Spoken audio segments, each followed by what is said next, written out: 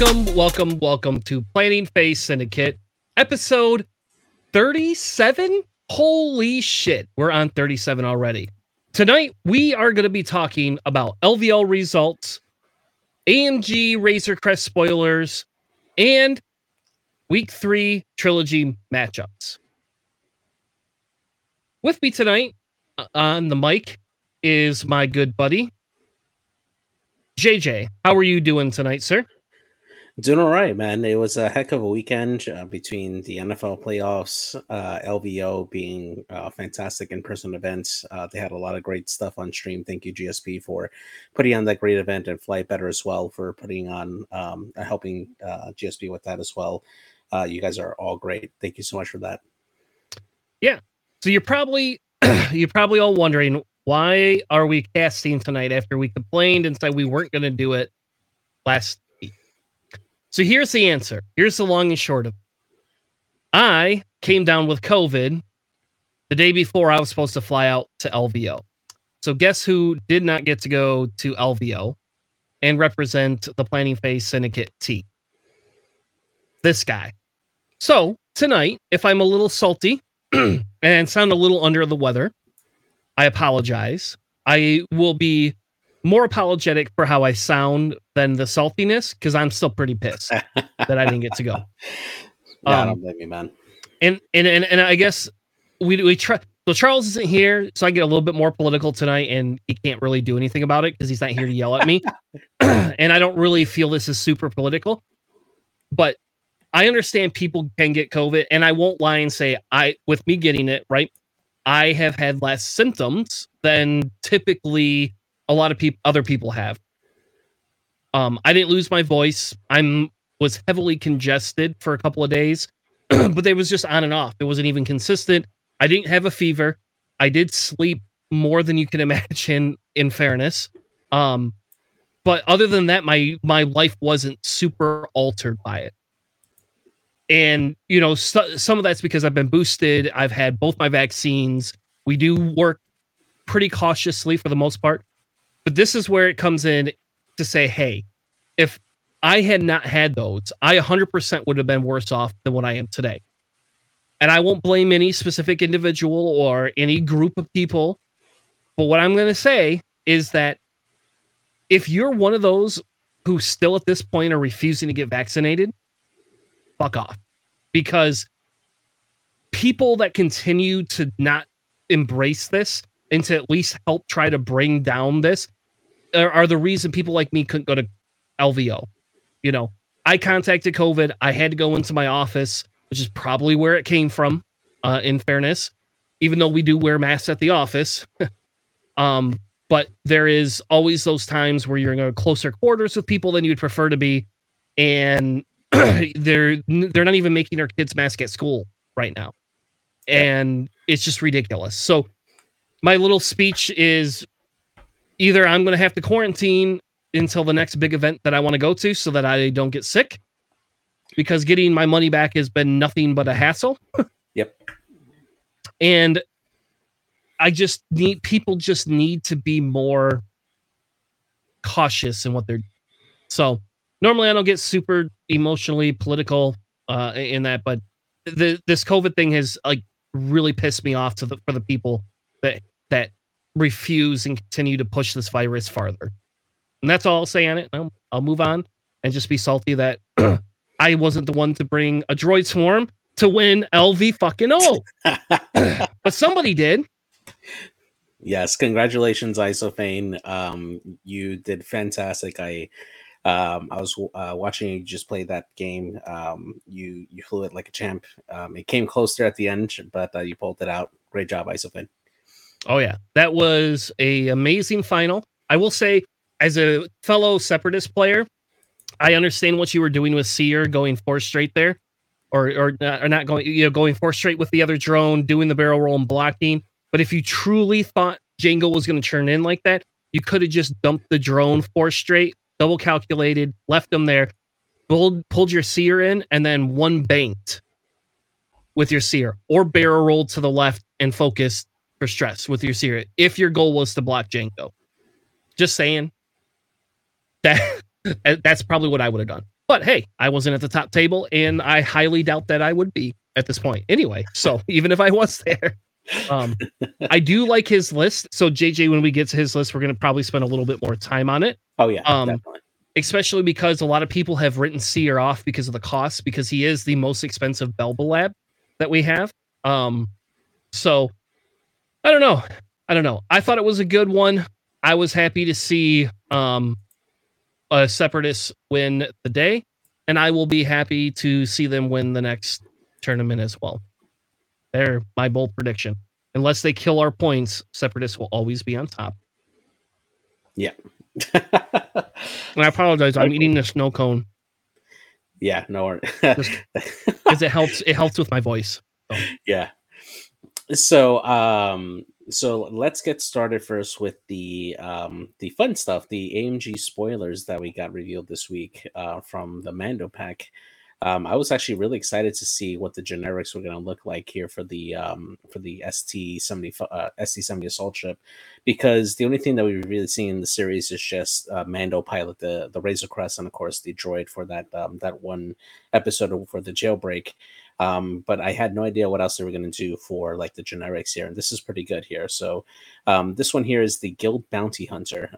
It reads, while you perform an attack at attack range 1 to 2, you may spend 1 non-recurring charge for one of your equipped illicit upgrades to change one focus result into a crit result.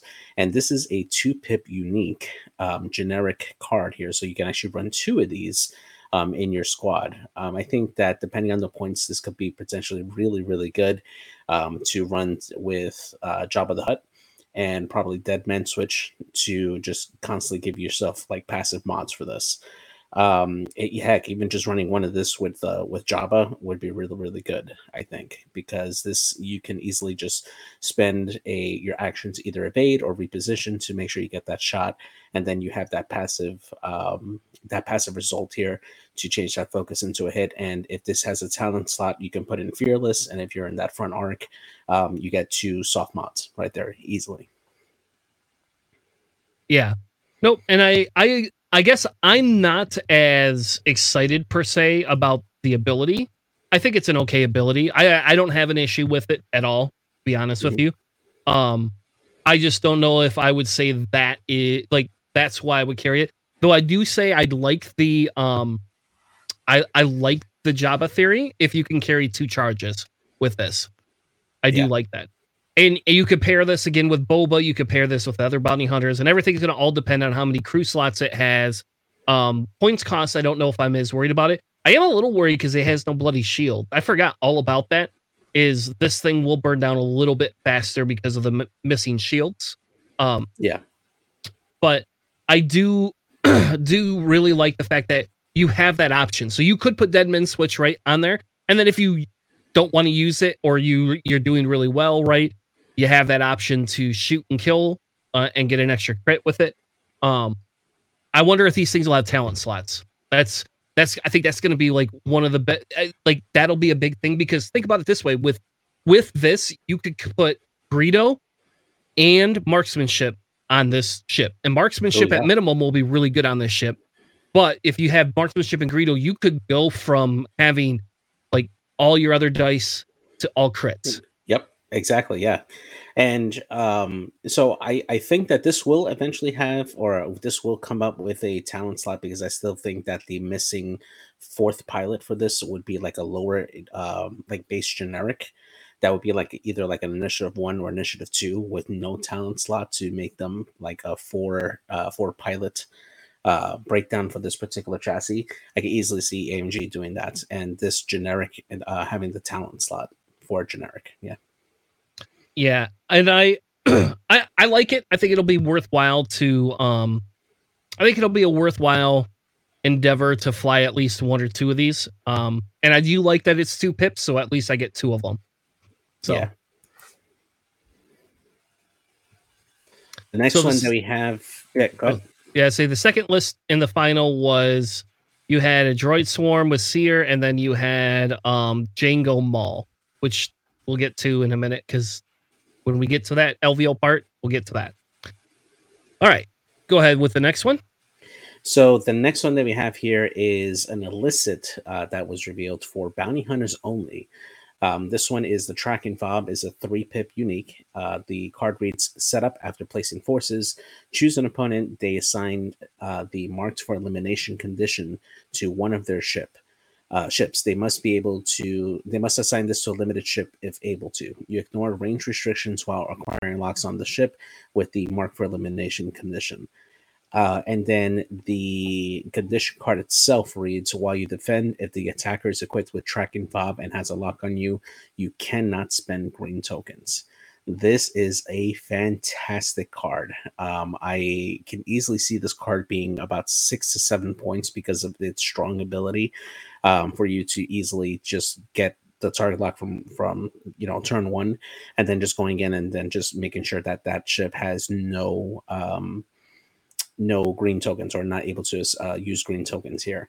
This is going to be particularly strong, particularly strong against 2 ship lists that are generic or uniques, because you're going to have to choose one of those 2 ships to have this assigned to.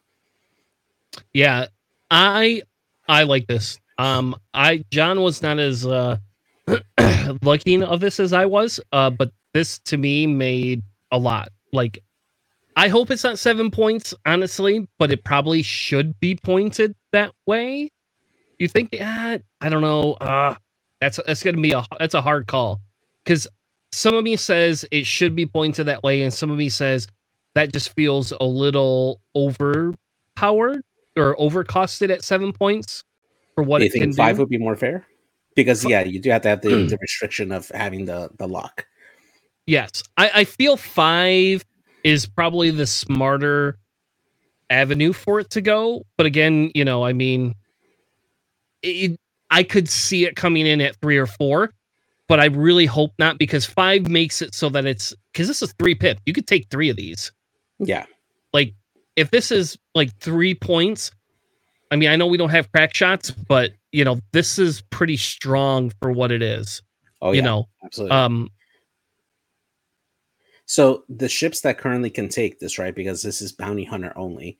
Right now we have Koshka Frost. We have the generic bounty hunter on the fire spray. We have Zuckuss, the generic G1A starfighter. We have Dengar and Manaru. We have Nanlum that can equip this as well. Victor Hell and Captain Justero over on the Kirax fighter. Asajj Ventress, Ketsu can also equip this as well. Sabine Wren, Tarani Kolda, Tarani with this would be crazy good, honestly. Quentin Jest and Sarko Plank in the tractor bot, the Quadrajet, the space tug. And then Dalen Oberos in the Star Viper as well as Latarazi Bosk, and then Kato Lichos in the Z95 as well. Those are all bounty hunters that can equip this particular upgrade for Scum. Do they have illicit slots on Fang Fighters? You mean for the new ones or the current ones? Current ones. Yes, there is. Okay. So, hear me out. So we know a Mandalorian pack is coming out. Mm-hmm. The probability that they're going to give Mandalorian keywords to certain Fang Fighter pilots is pretty high. So this on Turok or Old T sounds awesome if they have that illicit slot, right? Yeah, but this is restricted to bounty hunter, not Mandalorian. So okay. Yeah. I gotcha. Okay, well, never mind. On top of that, the Fangs don't have the illicit either, which is the other part of it too. Gotcha. So okay, so not quite as good. So definitely it should not be more than 5 points then, because it's got a limited usage to it. So I wonder why they pipped it at 3 then, right? Like, what's the point of pipping it at 3? Like, how many bounty hunters are in Scum like that you could fit in a list? Yeah, I mean, you ain't getting more than 3 of these. This does work well as well with tracers as well, because you can use your like let's say if you have ships at the same initiative, right? You spend your luck, hoping to just push in damage. Then another ship at the same initiative that has tracer missiles shoots a missile at that ship that still has a token. If it hits, everybody regains their luck. And now, if they decide to shoot at the ship that has the tracking bomb, now they can't use those tokens on offense. So that is still pretty strong. Yeah. Now, our next card is Burnout Thrusters. After you perform a slam action, lose 1 energy. Then you may gain 1 deplete token to remove that disarm token. If you have no active energy, you cannot perform a slam action. This is unfactioned, scum, or small and medium base ships only. Now, you know what this can go on in Separatists, right? Well, no, it says scum. It does say scum. So you do have so it's not small or medium ships, it's only going to be scum. Yeah, it'll be scum only for small or medium ship in scum. Okay. So I wish you could put this on Separatist, because this would be ridiculous on some of the droids. Yeah. but yeah, no, this would be really good. Now I gotta say, just as a side note, I love the art of putting this on a on the stupid Kimagila. I think that's pretty dope. But honestly, I want to see this on like an M3A, just for the hell of it, to get like Sunny Bounder at range 1 from the get-go. That'd be great. Yeah, because you can go 10 forward. You do 2 exactly. 5s. Yeah, 2 and then you can shoot. Yeah, and then the funny thing is that she's depleted, and you're rolling 1 dice. You can add a result. That's awful. I don't think this will be a lot of points either. I hope it's a little bit more than 1 point, only because the last thing we need is a bunch of freaking, ships being able to add it. And I'm looking at UM3As. This has got to be at least 3 points, I would say, because I think this is better than like the intercept boosters that they have for the Tri-Fighters, because you have the ability to remove that disarm token for deplete. So you're taking a lesser shot, but at the same time, you're still able to shoot. So yeah. Yeah, I don't know. Like I said, I think this is good. This was so far my favorite upgrade that we've seen come out of the Razor Crest so far, even more than the Child, I guess. Yeah, like I really do like this. I think this is kind of really cool. I do hope to God it's at least 2, if not 3 points. I just, and if they want to price it differently based on the size of the ship, I think I'm okay with that too. Yeah, that's actually a good point, because I think that you probably get more out of the medium bases because they're able to move faster than the smaller bases. So yeah, I think that it should be costed according to the size of the ship. So yeah. Yeah. Now there's a rumor. This is. I don't know if this is actually going to be in. I don't know if this is going to be in the Mandalore pack. I know this will be in the Razor Crest. The Razor Crest pack. Yeah. Mm-hmm. Since it is scum only, there was a rumor that this was allowed on other ships, though. Just as an FYI, in other factions, I think when it first came, when it was being play tested. So just as a rumor, I don't know for a fact. That's what I heard. So when it gets spoiled, we'll see. Well, we did see it spoiled. It's right there. No, I mean like the rules pack, the insert that has like all the rules for everything. So yeah, I'm pretty sure. Anyway, so that was my excitement. Oops, going too far. That I like this card a lot. I'm hoping this is a 3-point upgrade, maybe 4. I just want to keep it out of the hands of too many scum ships because I think it'll be too good otherwise. Yeah. Now we have one more technical spoiler per se, but I just checked and it's not on the site. So 4 days ago, whatever day I came down with COVID, they had released on Amazon the Gauntlet Fighter for purchase. I bought it. I have not received it. It has not shipped. Let me double check. I have not double checked today to see if it hasn't shipped. So I'm going to do that. I'm guessing it's a screw up on Amazon's behalf. If not, I will physically have a gauntlet, I guess. It says it's arriving on Tuesday, but it has not officially shipped. So I'm scheduled to get a gauntlet fighter, even though I don't think that they are supposed to have them out yet. So the rumor has it was going to be end of March. Same with the Razor Crest, got pushed back to the end of March. And I called my local to say, hey, did you guys happen to get some gauntlet fighters in this weekend? Or did you hear a rumor that you're getting them in next week? Because I just need to know. Because if not, whatever, I'll pay full price on Amazon for this because I'm sure I can sell it to somebody. But like, if it happens, we will have an emergency. We will spoil all the cards. I'm sorry, AMG. Maybe that'll disqualify us from an interview in the future. But like, seriously, that would be insanely crazy if we got gauntlets next week. That I would be ecstatic if that happened. That would be great. Yeah. Yes. Very excited. So that was our exciting news. We won't spoil the new ship from Book of Boba yet. I guarantee you that ship will definitely be coming to X-Wing. If AMG does not do that, they are insanely crazy. Insanely crazy if they don't do that.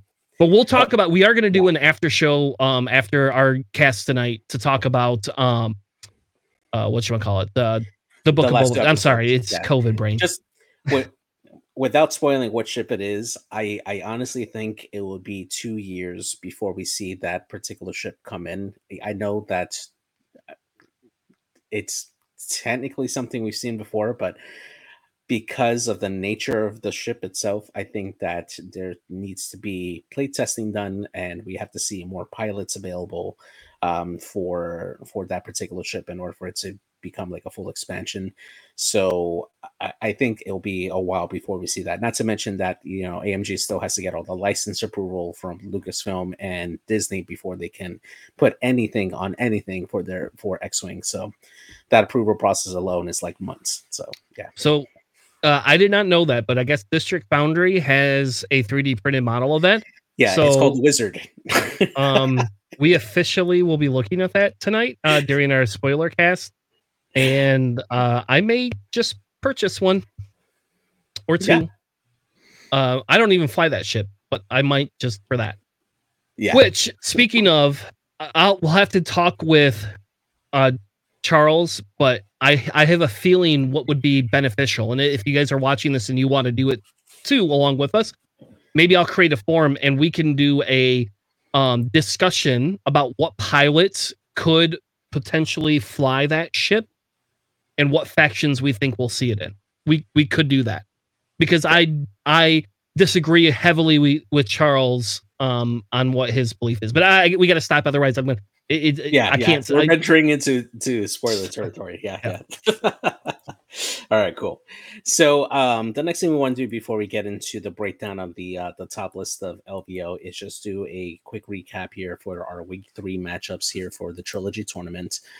We went 3-0 last week. Thank you to both John and Charles, or actually you and John. What's me? For your wins. You guys did fantastic. Your games were really good. So this week we are facing against Filth Down Under, which is the team that will be facing off this week. The first matchup we have here is going to be Charles versus Michael O'Connor. His list for Charles, just for a quick recap of what Charles' list is. He's flying a double fire spray list for Scum. It's Boba Fett equipped with Fearless, Seismic Charges, False Transponder Codes, Stealth Device, Slave 1, the Separatist title, with Skilled Bombardier, and then Iman Zaman with Cad Bane, Proximity Mines, False Transponder Codes, Stealth Device, and Drassa title, and Proton Bombs. The list that he'll be facing off is a First Order list. It is the TIE Silencer Kylo Ren with Extreme Maneuvers and Sensor Scramblers, Major Von Reg in the TIE BA with Daredevil, and then Breach in the TIE FO Bomber with Feedback Peen, Proton Torpedoes, Weapon Systems Officer, Proximity Mines, and Delayed Fuses. This is going to be a pretty interesting matchup because there is an initiative match between Kylo Ren and Breach with Boba, and then Major Bonreg at Initiative 6 as well that can move after everybody else has moved. I think this is going to be a tough matchup for Charles here because of that initiative, that difference, or that even initiative between the two. It could definitely make the difference there between having getting a good spot onto to push damage onto either Kylo or Breach, and or them just arc dodging and just punishing Boba, right? The good thing about it, though, is that because Eamon is a lower initiative, he will be able to react better with dropping bombs before Breach can reposition. So ideally, he can drop bombs onto the proximity mines onto Breach before he gets to do that system phase boost, and drop something on his own. I have a quick question, though. Yeah. Does it go by? It doesn't go by initiative. I thought it went by player order now. So I had to review the rules again. I believe it still goes by player order and then initiative at the same time. Like your initiative 4 would do their system phase first, then the initiative 5s would do that for next after that. So like for instance, for the bombs, when you're doing your stuff, Eamon has to drop his bombs first before Boba can do his bombs later. Like if you're dropping bombs from both your ships at the same time. So I believe it applies across the board for both of them. I'll have to verify with Nabi if that's the way we would do it. I believe that's how it is there. But yeah, system phase would still be initiative phase based rather when it comes to like timing for dropping those bombs. Nope, and that's good to know. I guess I didn't know that. I don't run a lot of bombers, so even though I used to, I don't now. But that's a good thing to know in my case because Eamon being able to do it means you can put Eamon right in the kind of right in there to try to kill Breach off. Question is, does Breach get rerolls based on those bombs or only friendly bombs? So you're thinking Grudge. So Grudge is the right. initiative 2 one. Yeah. Breach is the one that gets a free target lock whenever he goes past you or overlaps you. Gotcha. So even that's his ability. Yeah.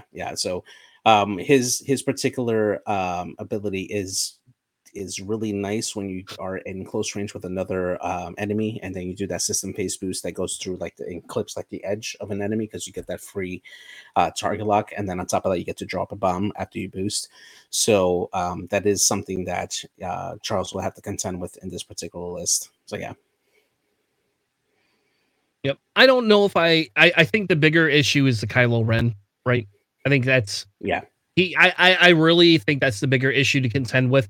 Boba does better with more ships typically, so this is going to be a lot harder for Boba, especially if everybody could stay at range 2 to 3 of him. So and Breach is going to be definitely in the back because Breach is he's got protons. So I think this is a bad matchup personally for Charles. I'm sad that you gave that matchup to Charles. Sadly, it wasn't one that I gave. Unfortunately, it was one that was matched up on him. The next one that we did set up, this one I did actually set up myself. This one is going to be myself. I'm running a first order list. It's Blackout with Trick Shot and Sensitive Controls. Kylo Ren in the TIE Whisper with Predator, Biohexit Crypt Codes, and the Enhanced Jamming Suite. And Lieutenant Tamsin with the Sensor Buoy Suite and the Biohexit Crypt Codes.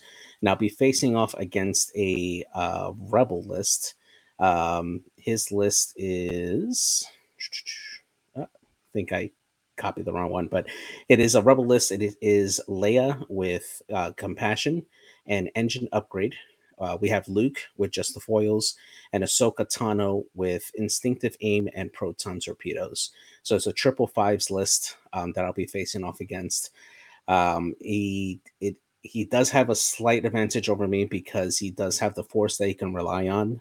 So Jam doesn't affect him as much to do it. But once he is Force starved, not having those extra mods definitely hurts.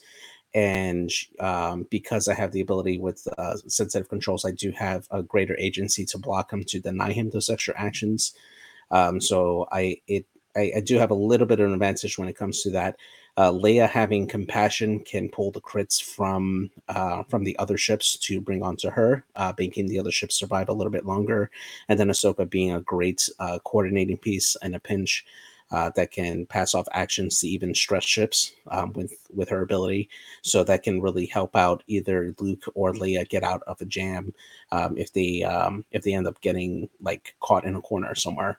So I think that it's a pretty good matchup, but I think I could still possibly pull that off. So yeah. And then the last matchup here is it's going to be an interesting one. It's a Separatist versus Separatist face-off. We have John. He's going to be facing off against Octor Khan. So John's list is Zam Wesell with Jammy Beam, Count Dooku, thermal detonators, and shield upgrade, with 2 Separatist interceptors with independent calculations, and then a Separatist drone with independent calculations and struts. And then Octor is running another Separatist list. He's running 2 Federation drones with Discord missiles and struts, 4 more Trade Federation drones with just struts, and then 2 Techno Union bombers with plasma torpedoes and landing struts. This is a lot to chew through. Luckily, no tactical droid to really buff them up, but these are independent calculate fighters, which they're really good. Having double calculates makes them really hard to take down. Okay, so wait. Octor's list has independent on it? Yes.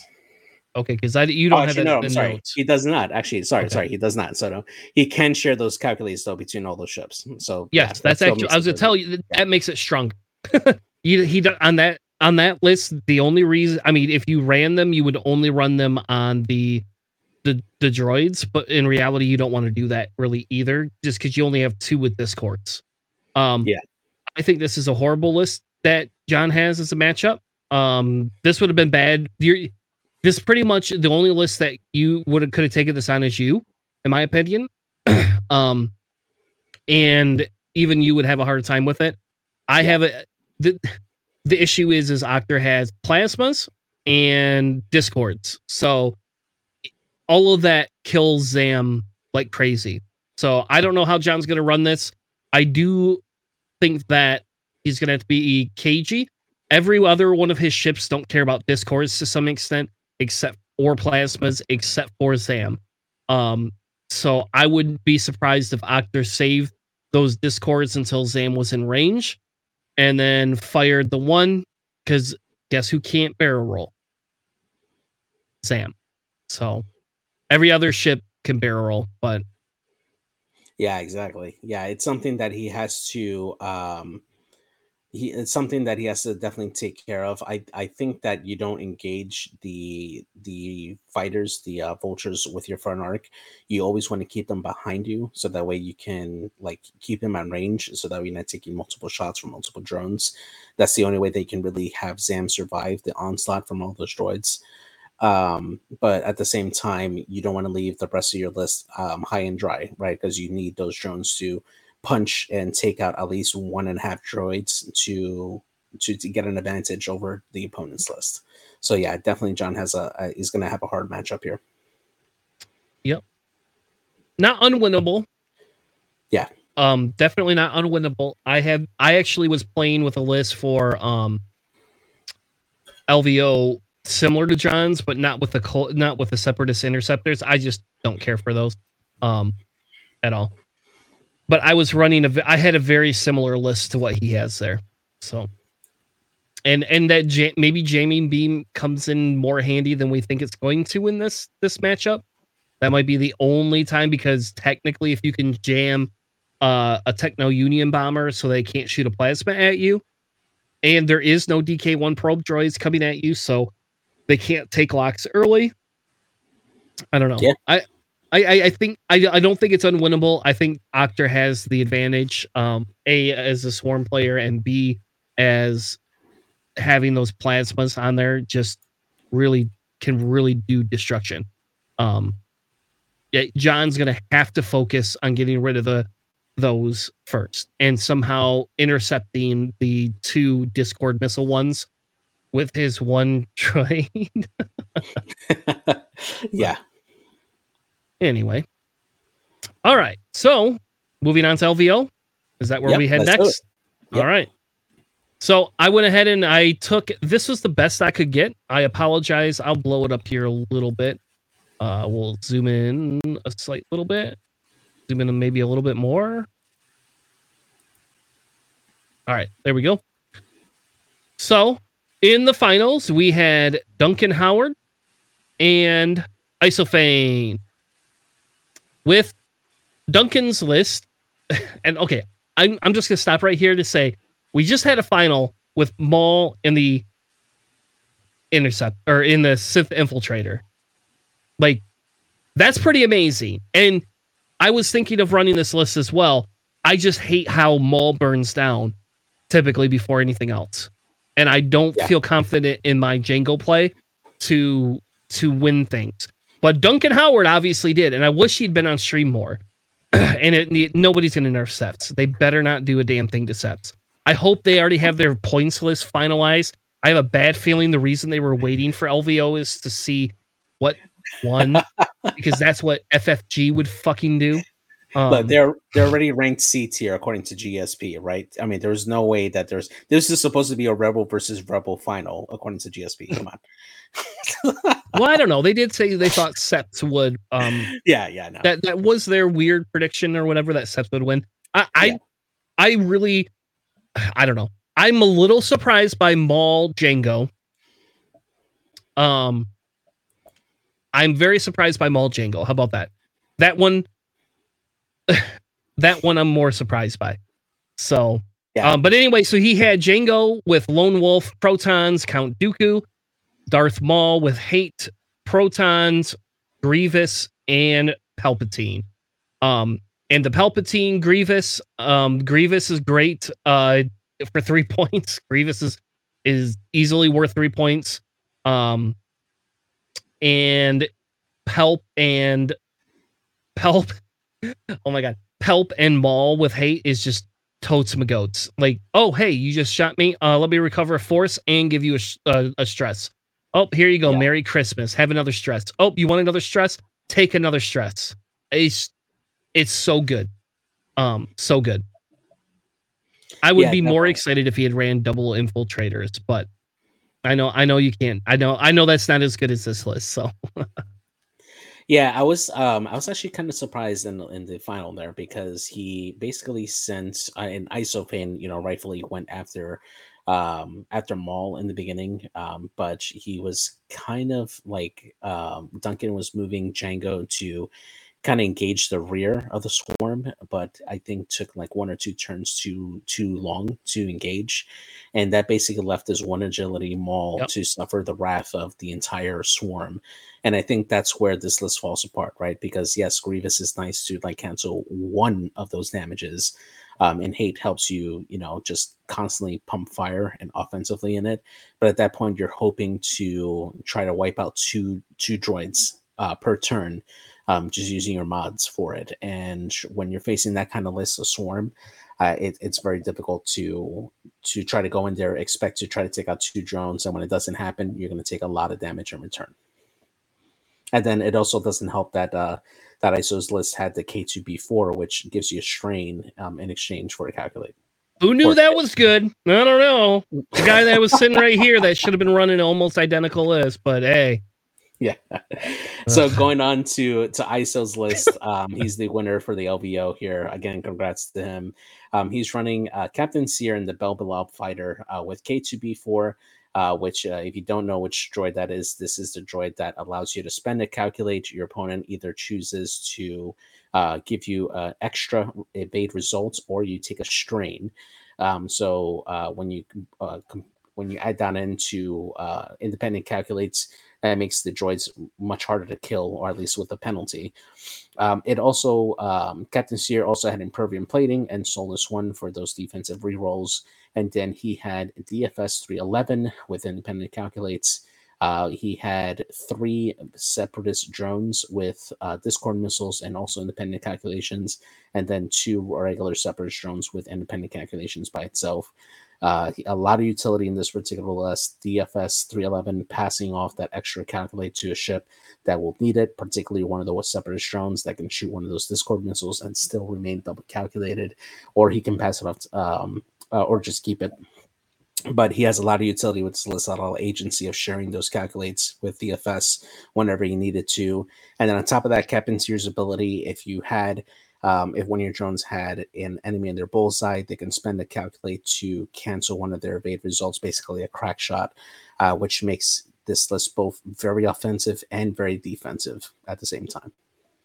Yep. So essentially, the way I theorize how this list happens, right, is because I've been running Watt with 7 drones, all with independent calculate, no impervium plating, and Watt and the K2B4, right? And I've had decent success with it, in fairness. In my local, I think I was 7-0, and now I'm 9-2, I think, after last week. So I did lose twice to another stupid Empire's Swarm with Lighten, which we won't talk about yet. We'll talk about that next week. But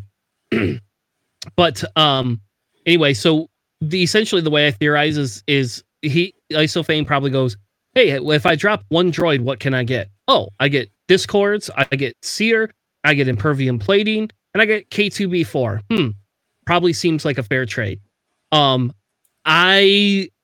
think in this meta, the Discords are a fair trade because it forces your Rebel token sharing list to start taking barrel rolls. That's what it does. Is how do you get rid of a Discord? It's a bigger threat. I don't personally think Discords are as big of a threat as people think they are. Unless you can't barrel roll, then they are. Like, are you Bosk? Are you Zam? You know, but at the exact same time, you could shoot some of them off. So I understand fire sprays and Falcons both hate them, but you can still shoot them. You're just taking some of your shots to shoot them. So, you know, in a 2-ship list, yes, Discords suck. I didn't even think about that, but if the meta was going to be fire sprays, Discords are probably better than one other ship that I could put in there. That DFS 311 obviously is an easy upgrade. I mean, that's an easy thing to put in there. That's not even a questions asked type thing. You put that droid in there because of the fact that you have those extra points and you can do that. So yeah, exactly. Yeah, and just getting that extra utility out of the list because you know, in your particular swarm or where you have it with Watt, yeah, you're getting the tactical droid that helps them defensively, and you're relying on more like arcs to shoot at your enemies and stuff. But with Seer, you're guaranteeing that crack shot, you know, if you can line up that bullseye. So it does offer a little bit of both that offensive ability and that defensive ability with the K2 droid at the expense of 1 less vulture. So it's a fair trade, and I think ISO was able to fly this very, very well to come up on top. So, and if I remember correctly, he actually went 5-0 in the Swiss, and then went undefeated. Yeah, pretty much the entire thing. Yep. He was undefeated, and I believe the other one, yeah, he was undefeated. We'll go through them as we go through. We'll go through them. I don't think Duncan Howard was undefeated. He was 4-1. So yeah. All right. So I'm excited. I won't tell you how ecstatic I am that a Droid Swarm won. So, all right. Yeah. Top 4 list. The next one that we have here is for Doug Howe. He was running an Empire list. He had the appearance here of the Defender Darth Vader here with no upgrades, and then he had 4 Academy pilots joining Vader with this. This is the first time I've ever seen this particular type of matchup with Vader. I've normally seen them either with Rack or with 2 of the TIE Barons. But having 4 TIE Fighters to go along with him actually acts as a really, really good deterrent force for Vader. The one match that I saw him on stream, he was facing off against a Resistance beef list. It was a 4-off list where he sent Vader in super aggressive to get behind, and then he basically sandwiched the list between the TIE Fighters and Vader. And he was actually really, really good. I believe he ended up losing that particular round just because, you know, dice are dice. But just to see that effectiveness against the Resistance, like to have it slam, if that Kazuda Ziona didn't like roll natties every single turn, Doug would have easily won that match very easily. But beyond that, this is a really, really nice effective list. Well, and that so personal opinion, I did watch that match. So 2 things. well, I guess we'll stick with the match first, but Yeah. because I actually have ran this list. I've ran this list quite a bit, and this is actually a list that I give to beginners. If you are newer to the game and you want to learn certain tactics, TIE fighters are easy to fly, and they're consistent in dying specifically, typically. And Vader doesn't like to die unless you corner him, and it's a teaching block to explain how a fragile ship can be. But it also gives somebody a Darth Vader to play with, right? And if you're going to give somebody a Darth Vader, this one's easier to fly than the other one. Now, back to the actual match. Him coming in aggressive with Kazuto, that was fine. Him continuing to go back and forth after he couldn't really put much damage in to Kazuto forced him back into that corner for them to pick the TIE fighters up. He should have pretended like he was going to come back in 4K around to go after Kazuto and just gone past. A 3 hard would have put him right past. He could have boosted, would have been behind all the X-Wings, and then you go through it and you just start shooting, and boom, they're gone. I agree. If you would have did that 3-turn, he would have been right on Rose at range 1 and just either eliminated Rose right off the bat easily, or at least put her in a serious condition where the rest of the TIEs could have taken her out, and then you just pick apart the T-70s after that. Totally agree. But yeah, he just stuck hard to Kaz, unfortunately. Yeah, and I understand why, because you should be able to get Kaz off the board. Like, logically, Kaz should not roll 3 evades every turn, and you have to spend all your force to get 1 damage in. I believe he rolled like a total of 15 evades in like 4 tries. It was insane. Like, yeah, I understand the logic in it, but if because of where Kaz was at, you already had Kaz thrown off. Kaz was not coming back into the fight very easily.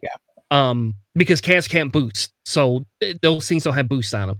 That's what I would have done, is I would have come in and gone after Rose or one of the X-Wings, and then allowed my TIE fighters to start coming in and then picking Kaz up on the back end. And then I would have 4K'd with Vader the next round, or maneuvered him away and flown away and come back in. But anyway, so that's that list. The other list was Jesse Van Wyck, who, this is obviously a archetype that everybody said would not be able to do well, and he made top 4 with Soontir Fel, shield upgrade, Predator, Vader with afterburners only, no fire control, Duchess with 5th brother, shield upgrade, and Predator. I don't know if I like the 5th brother on Duchess, but it obviously worked very well for him.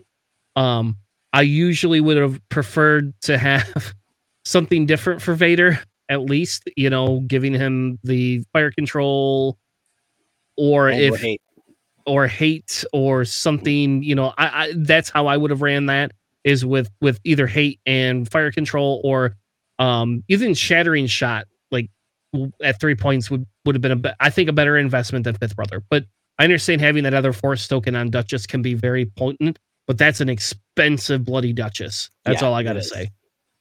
Yeah, it is. I've run this archetype a few times, and I am always super, super nervous with Duchess because, she has 2 agility, right? And even if you give her a shield upgrade, that's still only 5 health, one of which is only a shield.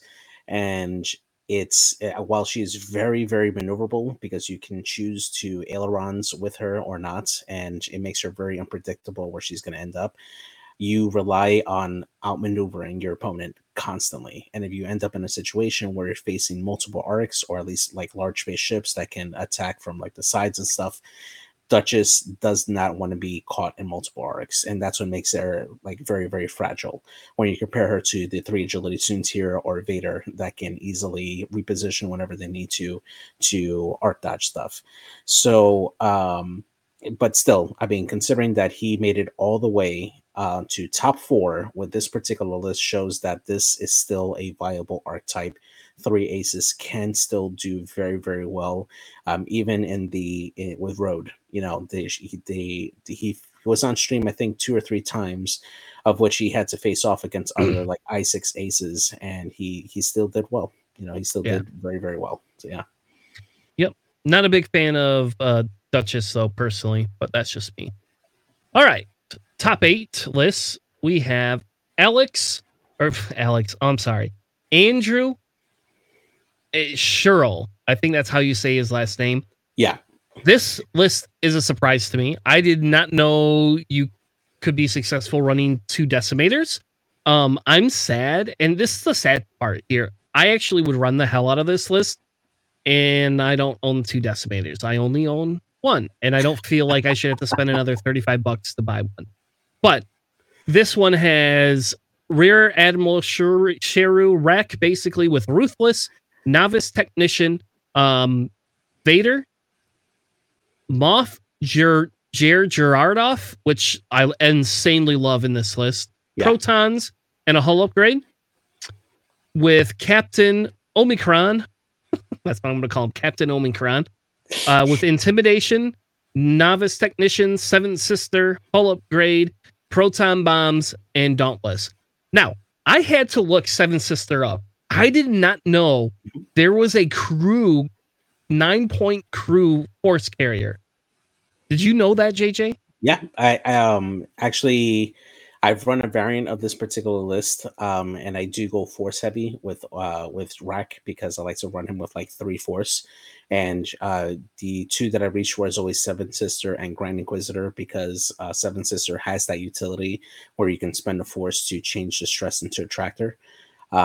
Really, really potent. Yeah, especially when you're facing off against smaller ships. So yeah, I was very surprised by that, and I actually think that's that crew in itself makes me more excited about this list. I'm really sad I don't own 2 decimators, because I'm not going to be able to run this list.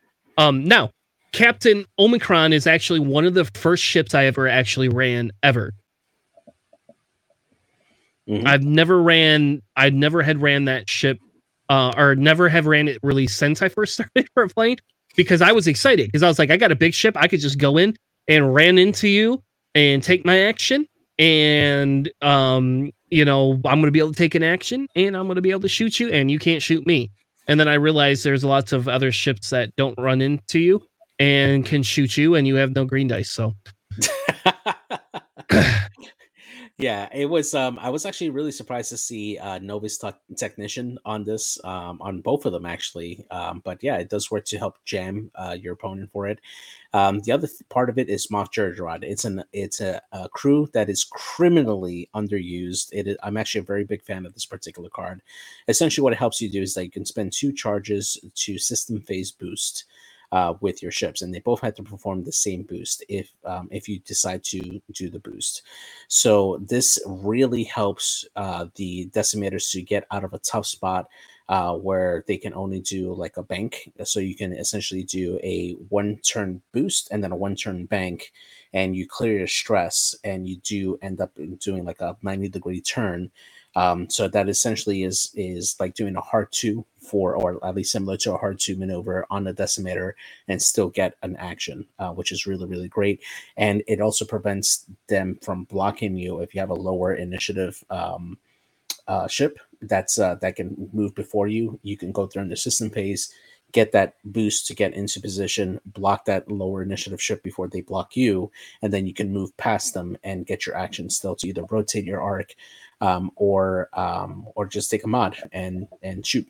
So it's really good. Okay, look, man, a decimator being able to boost is just crazy. Never thought about that's on this list. I used to run this on a decimator, and then I would run interceptors with it, and it would give the interceptors that pre-position boost, so that I could always do the barrel roll and focus, action, or an evade barrel roll, right? I always did it. That's how I use it. I never actually had thought about using it on the decimator itself. Like I never boosted myself, but you can.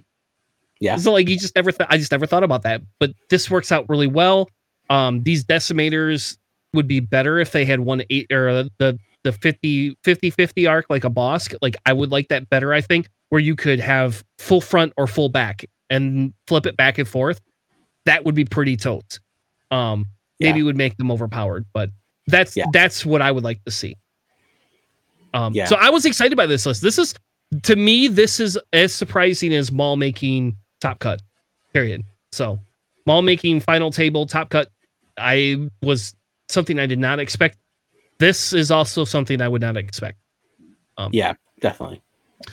Next list is a list that I have seen ran in our locals. Our good buddy Corey actually runs a very similar version of this list, who's probably not watching tonight. But when he watches later on this week, I'm sure that this will come up. um, I like this list a lot. I've never seen that Mago Yarrow used before. So what JJ, can you explain that card first before we get too far into it? Yeah, sure. So Magva Yarrow is a crew for Rebel only. It reads whenever after you defend, you acquire lock on the attacker. So this essentially allows Kanan to acquire lock every time he takes a shot from an enemy ship. And at initiative 3, he is going to most likely use that against that enemy very consistently, since he will probably take shots from higher initiative ships. Really, really solid upgrade for Kanan. This is an upgrade that I've used a lot. It used to cost a lot more, and that's why it was ignored. Surprised that it doesn't see much more play, but then again, there are a lot of other crew that Rebels use as well, instead of Magva. But yeah, it is a very, very solid way to give any ship that can carry this a target lock. You put this on on the Osetuck gunship, and all of a sudden you have mods. It's really good.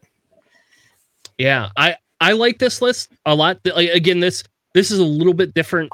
Corey typically flies Ahsoka with clusters and vector cannon, because then he could churn his arc out the back. Out the front, he's firing his clustered.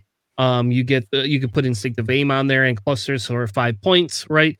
And hence why we probably don't see the ion torpedoes on Luke. But Corey has ran a similar list to this. I like this list. I think this is a very fun list to fly. And because it is black box and because I own every piece of this is definitely something I'll be putting on my local table at some point here. At some point here. This is, yeah. I again, I might change Luke out. Luke is kind of I'm not a big Luke fan personally, because my Luke always dies. I can never roll anything on greens to save my Luke. All right. Next one is Sir John. That's what I've been calling him, Sir John. So he was flying a first order list for this one here. So this one is Commander Malorus and the She class light shuttle with Proud Tradition, and then 1 generic TIE silencer, the CNR Jameis engineer, and then 4 Epsilon squadron cadets in the TIE FO. This is a version of Malware. It's an archetype with Malorus and a bunch of generics. Now, Malorus's ability allows you to, if you roll a blank on offense, allows you to take a strain to re-roll that blank, and basically acts as a passive mod for the rest of your list. So for this particular archetype, these are shooting at lower initiatives, so they can basically get double mods all the time, because they have that passive reroll whenever they roll that blank, and this makes them very, very effective attackers at lower initiative. And then on the next turn, they can do a blue maneuver and remove that strain with minimal consequences. So it's a very, very effective list. Yep, and essentially it's because they up the price of those Epsilon cadets. That's why. You can't fit all of them in the list anymore. I don't like the Proud Tradition. I would have put either ion missiles on the Simus engineer, or I would have put sensor scrambler on him. Yeah. Oh, can he take sensor? He could take it, can he? Yeah. I actually would have put Fanatical on Malorus instead of Proud Tradition, because they only have 2 shields. So as soon as she loses the shields, all of a sudden she can passive mod herself. Yeah. And then the Sensor Scrambler on the CNR Jameis, just so he can get into position early and not get any locks on it. That's how I would have run it. But either way, this is still really, really good. Proud Tradition does have its use. There were moments where he did like a full stop, and that allowed him to still do a focus action with Proud Tradition. So it does have its use, but you're not going to consistently do full stops or stress yourself out like that. You could technically do a full stop and then like a white maneuver and then still take the focus with the Proud Tradition. But yeah, I mean, it does have its uses. So yeah. Yeah. I'm not a fan of it on the Side Shuttle, I guess. How about that? There you go. That's where I'm not a fan of it personally, but I do like it as a card, just not on the Z Shuttle. All right. Next one is Brian Lindamood, probably one of Charles's favorite stylists. And this was on stream twice, I believe. Mhm. And I have been won over to Tell. I really like Tell now, and I hope Tell stays at the points because I think that's another ship I would be playing with. So essentially, that he ran Bosk with marksmanship, Jamming Beam, Greedo, Deadman Switch, Houndstooth, and Tel Tavera with Cutthroat, Jamming Beam, Hull Upgrade, Punishing One, Contraband, R5 TKO, then Fenrau with Predator, and the Z95 Nash the Pup with Deadman Switch as well. Now, here's the funny thing, right? If you kill Bosk, right, you're gonna you kill Bosk, he Deadman switches, right? Then that Nash the Pup deploys and does not take the damage. But then if you kill Nash the Pup, it's still only 6 points and it does another damage to you. So you could just fly it right into whatever you want. Yeah. And if you kill it and it's at range 1, there you go. Like, and so then it's forcing you to go after a 6-point ship. This is to me, since they raised the cost of Zam, this fits so much better because even without that, you can't put Zam in the list without dropping Deadman Switch, Nash the Pup, and Deadman Switch, and Contraband. You'd have to drop all those just to put Zam on Bosk. Mm-hmm.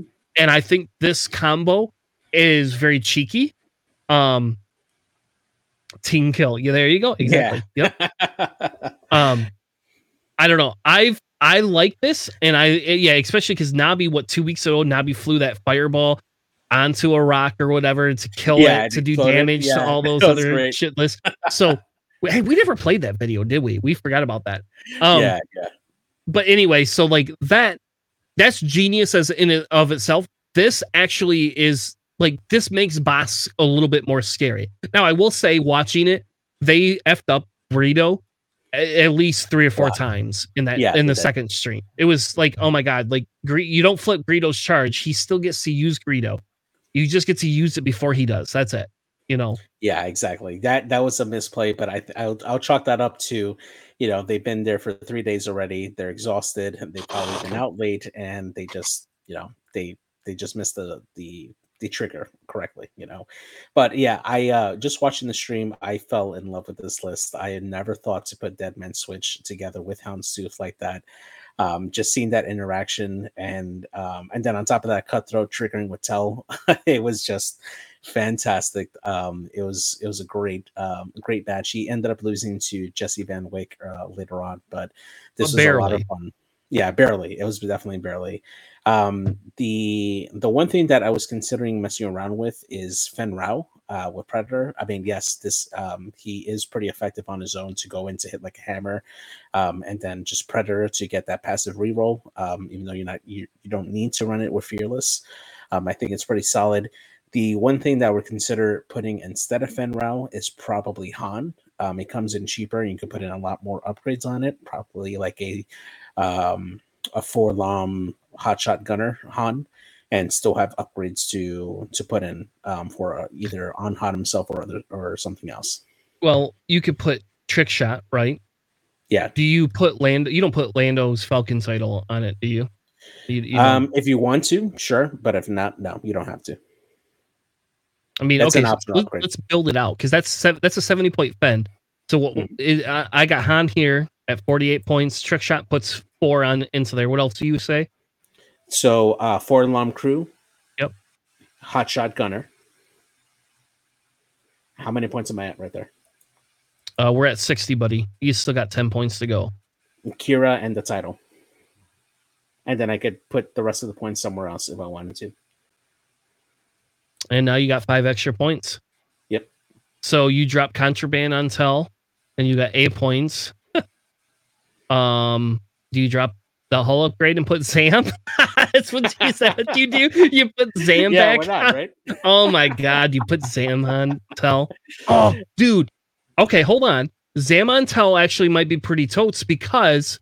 So I have a question. When Tell leaves the board, does those charges don't disappear, right? So like if you're fully charged and you leave the board and you come back the next turn, you still are fully charged, and you get to deploy anywhere on the board around. Yep. Right? Okay. So, oh my God, that's I think that's what you do. Now I will tell you, Fen, in fairness, Fen did quite a bit of work. I don't like Fen because Fen dies for me. Not as bad as it does for Charles. Charles always loses Fen every time. Charles should absolutely never run Fen. And I hope he listens to this just to hear me say that so he can bitch at me next week. But I like Charles. Yeah, Charles always dies with Fen every time. His damn Fen cannot live to save his life. But I would almost take Fen right off there, right? Like you said, and I would put Lando on there. Or not Lando, Han. I think Han makes it. I mean, you could drop to Lando too if you wanted to save another 6 points. And Lando's still a pretty bloody solid piece, in my opinion, in Scum. Yeah. All right. Hey man, we got some work to do because I like that list and I don't like Scum very often. And depending on what they do with points and stuff like that, that actually might be a pretty bloody good contender for some of the new rules. Yeah, absolutely. You know what? I'm gonna run this on Wednesday. I think that this is a lot of fun. I'm definitely gonna run this on Wednesday. Damn it. All right. You're running it against Charles though.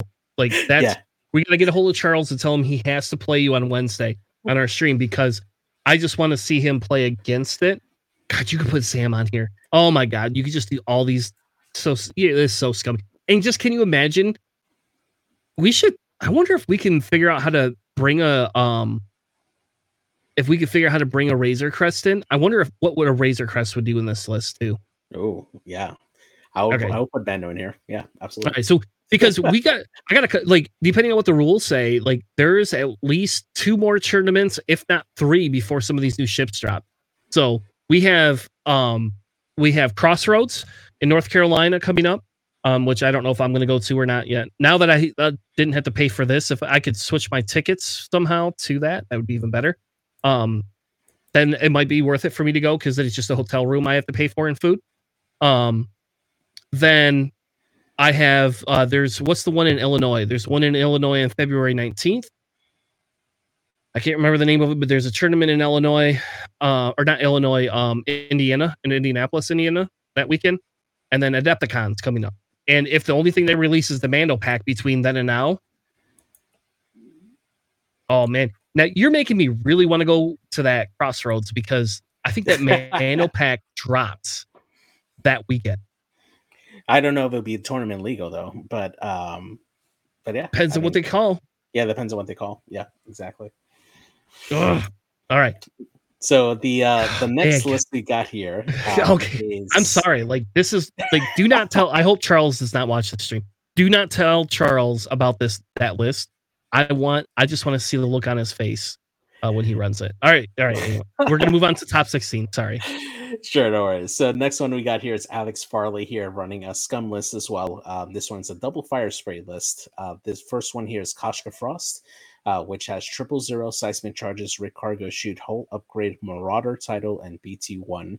Koshka Frost ability allows a reroll on offense and defense if the attacker / defender is stressed, and 000 helps with that as well. If not, it gives her a free calculate. And then also the other ship going with this is Boba Fett with Lone Wolf, seismic charges, the late fuses, hull upgrade, and the Slave 1 title, the Scum one that allows you to change your dial. Really solid list for this one here. Double fire sprays are always really, really good. I'm actually surprised to see Lone Wolf on Boba Fett, but that does give Boba the long range reroll whenever you need it, and that can be pretty good. Seeing the delayed fuses with seismic charges does give a bit of area denial, because if you could put this in a cluster of rocks, you can hold it for at least a turn and then choose to see which one you want to blow up and hopefully get some damage on your opponent through that. Yeah, I like this list. I think I would have traded the Slave 1 title down to the other Slave 1 title and put a different gunner on him, but that would just be me. Or yeah, I think that's probably what I would do, or I would go with the one with the second bomb. I don't know. I'm not a big fan of that the old Slave 1 title anymore with Boba and maybe it's just because I've never ran it with Boba. Like when I started running Boba, I never ran that title because it was just too expensive. So I think the worth in this particular Slave One title is because of Road, especially if facing against other Initiative 5 aces. This basically lets you change your dial to that way to make sure that you don't get bumped. Or put yourself in an unfavorable position if another I5 moves before you, and now you have to react to what they have to do. So that's the value in that particular thing. The only drawback to it is that it stresses you whenever you do that. So you have to also take in consideration that you have to be able to unstress yourself to get some actions later on. And I think that's what Lone Wolf also helps with too at range. It's a reroll. On. Yeah. Which makes sense. I agree with the Lone Wolf on it if you're going to do that. Otherwise, I probably wouldn't be using Lone Wolf. And rumor has it that we're getting a crew slot back for Boba. So welcome to Boba Mall again, or Boba Assage, whichever. Hey, that took me in the top 16 in one of the GSP tournaments. So yeah. No, I don't want to hear it. I know it did. I'm sure it did. Okay. Next one, William McDavid running a 3-ship CIS list close to my heart. 404 bomber with advanced protons, DK1 probe droids, landing struts. All right, same thing.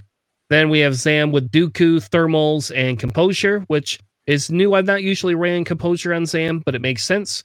And Grievous, which is hilarious that he put composure on Grievous, because me and Corey were having this exact same conversation about why would you just not put composure on a Belbalab? Why not? Like, it makes sense. And Impervium Plating is Solus 1. This list is a similar archetype. Love it. Think it's a great list. It was one of the contenders I was looking at playing with for LVO as well. I think I just like my swarms better. But yeah, it's a solid ace list. You have 2 I4s, which are still relevant in this meta. And then Zam Wussel, which is always a threat. Having DBS 404 with the DRK probe droids allows everybody to get those target locks early. So that definitely helps out Zam and Grievous, just getting those mounts early on. And then he can just basically sit on a rock, wait for the enemy to approach him, and then at that point, get off the rock, hopefully get that advanced proton torpedo in, and hit hard with its ability, and hopefully have a calculate to go with it when he shoots. So that's a very nice support piece. And then you have to worry about Zam and Grievous coming in. This is probably found in a pincer format. I don't believe they had him on stream to my memory, but I would fly this as a pincer, putting Zam with the droid bomber on one end and Grievous as a flanker, and force your opponent to choose one. So, yeah. All right. Next list, Paul Olson, which is funny because him and I actually kind of talked a little bit about this list. Or not about this, but about running droid swarms together. Unfortunately, I couldn't go and run my damn droid swarm, but he ran DGS 286, which is a little different. Not seen that ran with a droid swarm before, with tracers, Kraken, and the stabilizers. And then he had not 1, not 2, not 3, not 4, not 5, not 6, but 7 droids with struts. Mm-hmm. Very solid list, especially if you don't mind running the HMPs. I think they're very good. I ran a very similar list for the first, what was the first tournament we did? I don't remember anymore. Yeah, I think it's whatever the first Crate Cup. This is almost identical to the Crate Cup list that I had. Other than I didn't run DGS 286, I ran DBS whatever the I1 droid was. DGS 047. Mm-hmm. But this essentially, this droid allows you to transfer calculate token to yourself. So you always have a mod you always get a mod no matter what for your tracers. Yeah, I think it's also a solid way to help keep your HMP alive, especially if you're going to end up in multiple arcs. You can always crack in yourself to keep one, and then just grab another calculate from one of your other ships, so that way you can at least have both a offensive and a defensive calculate when you're doing your attacks, and also set up those tracers as well, so that way the rest of your drones have shots later on. So yeah, I think it's a pretty solid archetype there. I like it. All right, next one, Josh Bartlett. Josh Bartlett running the Republic here, actually, running 2 generic calibrated laser targeting Jedi Knights in the Delta 7s. And then Oddball in the Y-Wing with the Tirfon Belly Run, Ion Cannon Turret, Proton Torpedoes, R4 Astromech, and the Synchronized Console, and then Anakin with Malice, Predator, and Synchronized Console. So this particular list allows for Oddball to engage while he's on top of an obstacle, using those proton torpedoes. If he actually gets, if he does like a red maneuver, he does get a free lock, which he can then use Synchronized Console to pass it out to Anakin if he does get it, or vice versa. And then the calibrated laser Jedi Knights can boost into position and take a focus. And then hopefully if they get that bullseye, they can add that extra hit onto their attacks there. Pretty solid list there. The first time I've actually seen Oddball with Tirfon Belly Run to get that off. But if you're able to dial in a maneuver and get that target lock off, you're still able to use your proton torpedoes and then hopefully pass on that target lock over to Annie. Easy. Yeah. I know. It's crazy. I like it. It's spicy. How about that? There you go. This is a spicy list. I'm happy to see Oddball make top cut. How about that? There you go. Like, yeah, that's and Y-Wing Oddball of all things, right? Yep. I don't think I've seen Oddball make a cut since I've played. So yeah, I've seen a lot of Arc 170 Oddball and the V19 Oddball, but never seen the Y-Wing one, especially because if you do the red action, you're never gonna get that stress off unless you go straight. With this one, I mean, you go wherever you need to go, and yeah, it's pretty good. Yeah, and I think that Teflon belly rub is going to be a little bit more important going forward in the future. So just personal opinion, could be wrong, but I hope they don't raise the points on it, because it would be fun to have a Y-Wing meta for once. And you know what? Okay, if you go back to, we haven't talked about the Ryan Farmer Flybetters cast, which I don't know if we're going to get to tonight or not, but they had an interview with AMG, and I did not know this, but I guess Will Stick's first favorite plane is a freaking Y-Wing. Yeah, with TNCs, yeah. Like, all right, cool. So hopefully they don't raise anything for Y-Wings. It'd be nice to see a few more Y-Wings. They did have on the GSP stream 5 resistant Y-Wings with wartime loadout and turrets. Yes. It didn't do well, in my opinion. Like, at least on stream, it didn't do well. But it looked fun to run, and it was the healthiest list I've ever seen. 45 fucking points. 45 points. Oh my god. So interestingly enough, back when Isophane was starting to like try out his list that one, the one list that I actually played that I actually beat him with was 4 Y-Wings without wartime loadout. I did it with engine upgrade. And one of them was one of the named pilots. I think it's Lima something, and Rose Tico with C-3PO. And essentially what I would do is that I would just keep the ion turrets to the side, and I would just boost constantly, because the native ability would constantly give me a calculate, and then I could get rerolls with one of the other pilots there. So those resistance Y-Wings can actually be good without wartime loadout, and they can actually move really, really fast with the with just the base title and an engine upgrade, because you could just boost calculate all day and get into spots that Y-Wings have no business getting into. The 3 bank boost is good. Can you just, if you run 5 of them, do you just like run 2 in the center and run 2 on the outside or something like that? Yeah, I ran them span the whole board.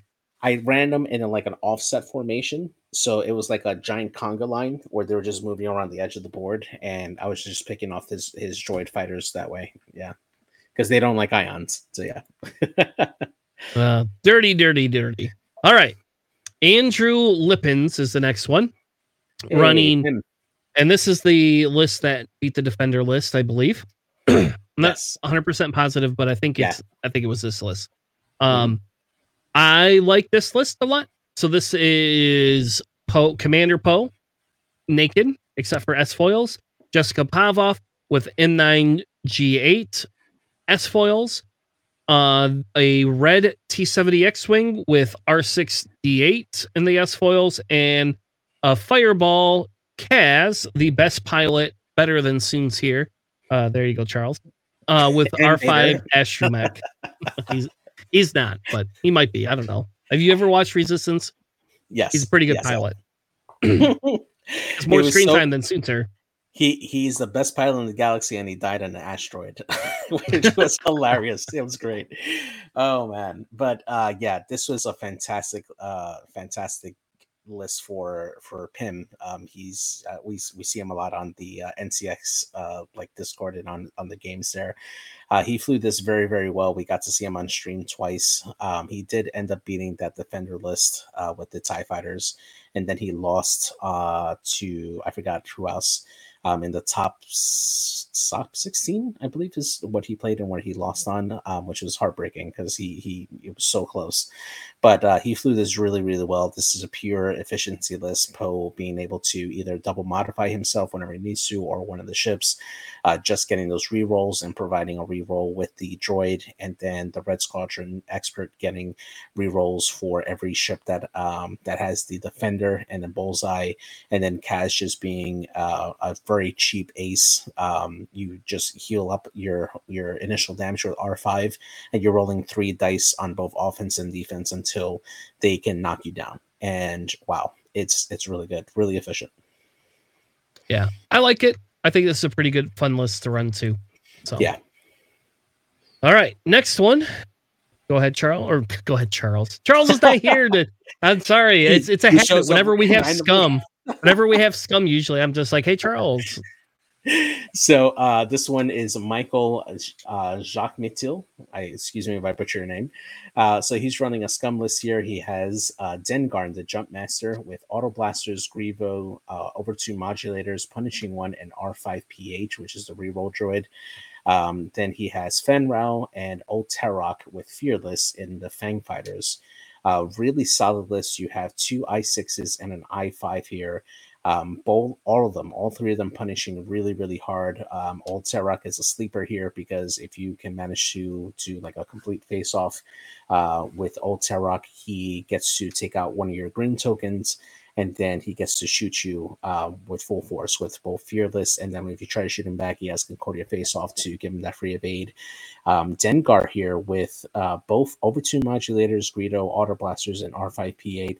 Really, really strong because over 2 modulators gives you those 3 calculates. So on the turns when you know that you're going to get hit in the front with Dengar, you have those mods for both of the attacks. And then R5P, it allows you to do a reroll. The only drawback to that particular droid is that if you roll a critical, you get damage. But a really, really strong list. This is all offense. Yeah, it's a pretty aggressive list. This is a list that says I'm going to come in and hit you, and either I'm going to die or you're going to die. One of the two. Yep. All right. And then going on to the next one here, we have a Rebellion list here with for Wyned Court. He's running Hera in the B-Wing with fire control system, ion cannons, and then the foils. Jake Farrell in the A-Wing with marksmanship, prockets. Lieutenant Blount in the Z95. Then Arvel Kryn with Predator and Intimidation in the A-Wing. And then AP5 in the Sheath of Feed with K2SO. To round off that list. You forgot the Phantom upgrade, which doesn't even need to be there. It doesn't need to be there. Like, why does he have the Phantom? Is it just like a trolling thing? It's the equivalent of Jammy Bean. You just put it there just to put it there, right? Jammy Bean could do something. The Phantom, who are you going to dock with? Are you going to dock with Hera? You can't dock with B-Wing Hera. Hera dies and then you eject AP5 from the back of the B-Wing. That'd be great. All right. if they're AMG, if you want to make a Genius upgrade, that would be fun. Not very realistic. I always thought that when they released the Resistance transport, that if you destroyed it, you could eject the pod off like separately. Oh yeah, that would have been great. Since it has the little peg there to do it. Sadly, it never came true. So he likes the art. All right, well, fair enough then. So yeah, really solid efficiency bullshit, list. Jacob. Yep. Moving on. I don't like Rebels. Boo. Rebels are S tier, man. Come on. Yeah, not this week. They weren't. Seems like Separatists were S tier, unfortunately, which I was not super happy with because you know what that usually means. But next list is Joshua Miles. This is a take on a Poe Rey list. This is a pretty much naked Poe, with Rey's Millennium Falcon, Zori Bliss with Wartime Loadout, Protons, and R4 Astromech. Poe. Fancy Poe that has Overdrive, R4, and Marksmanship.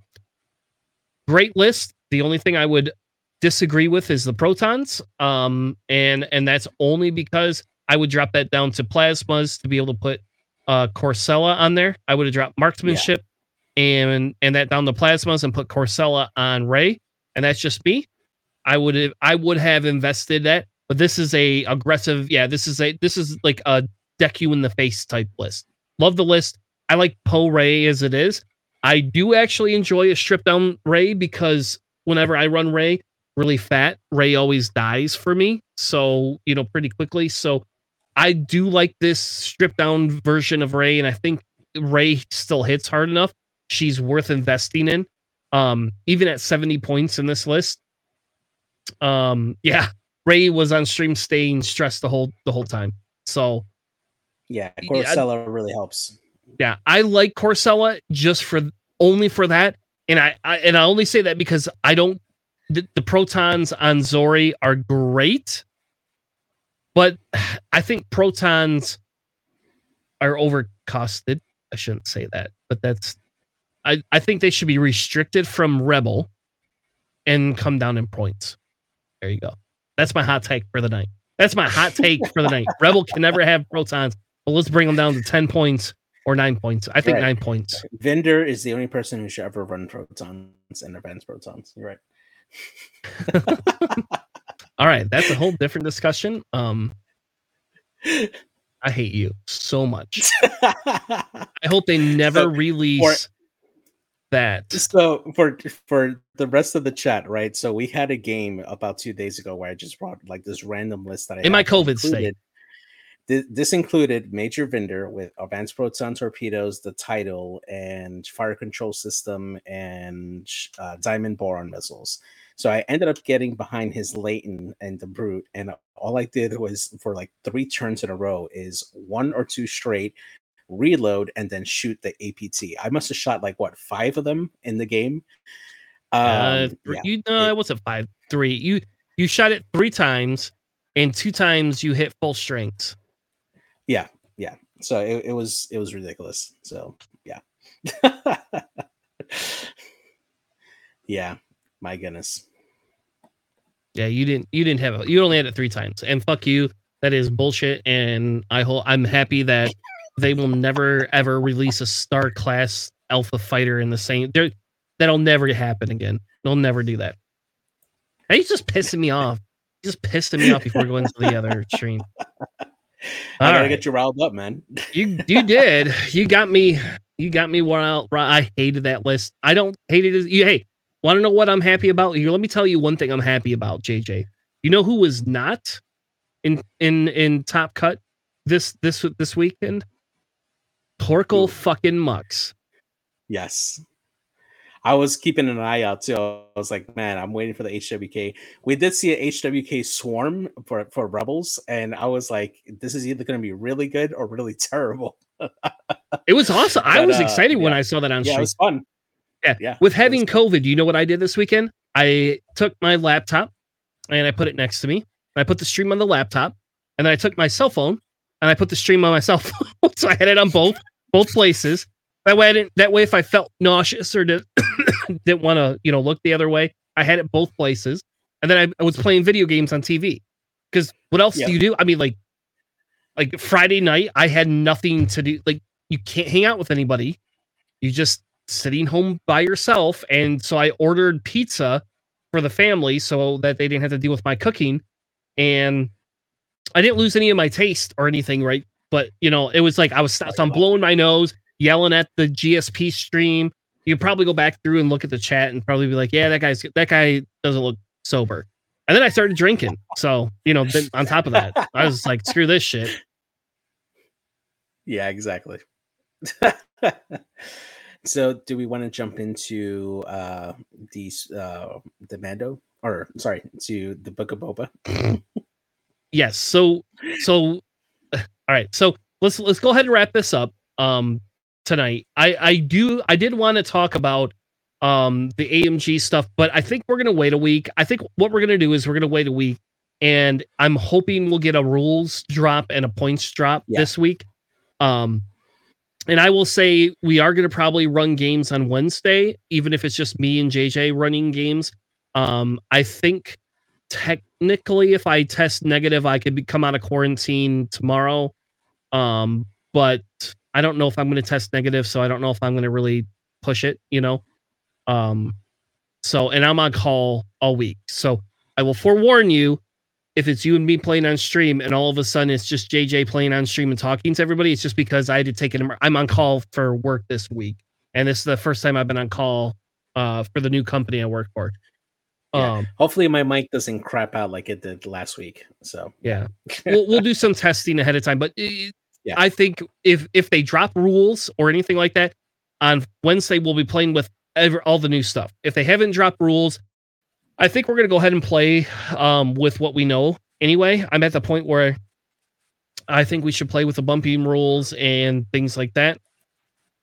If you lose, it's not my fault. That's a good one, Deslin, actually. That's a good one. I'm gonna use that. I should have used that on Wednesday or Tuesday or Thursday when I played you, JJ, except for I did win. I don't know how I won. I shouldn't have won. I should not have won that game, but I did somehow. And then JJ got tilted and didn't want to play another game. And I'm like, I have COVID. I can't go anywhere. What are you gonna do? It's only 11. I had to go to bed, dude. I was tired as hell. Jeez. JJ flew me onto a rock. Well, I did hit a rock with an interceptor. I landed on it, couldn't shoot, and had to fly through it the next turn. And I still didn't die. Survived to kill my ships. Yeah. I couldn't believe it. Oh my God, that was awful. But on the other hand, your stupid ass aggressor did not die after, I think, 17 shots. Like, you just, every effing shot I took, you were able to evade almost everything. Except for the one time. Yeah, the one health aggressor that freaking took like every shot from your list and just survived somehow. Yeah, that was great. Like until the very end. And then you're like, oh, I'm done. I was like, no, I didn't get to kill it. That's not fair. Anyway, so what we're gonna do is I'm gonna throw the extra, or whatever you want to call it. I apologize, because it's COVID time. But we're gonna end the show. If you would like to hang out and talk Book of Boba Fett, episode, what is it, 3 and 4? Yes. Or 4 and 5? 4 and 5. Yeah. We are actually going to talk about it this week. So you're welcome to stay, but there will be spoilers. So we'll be back in 3 minutes and ready to talk about Book of Boba Fett.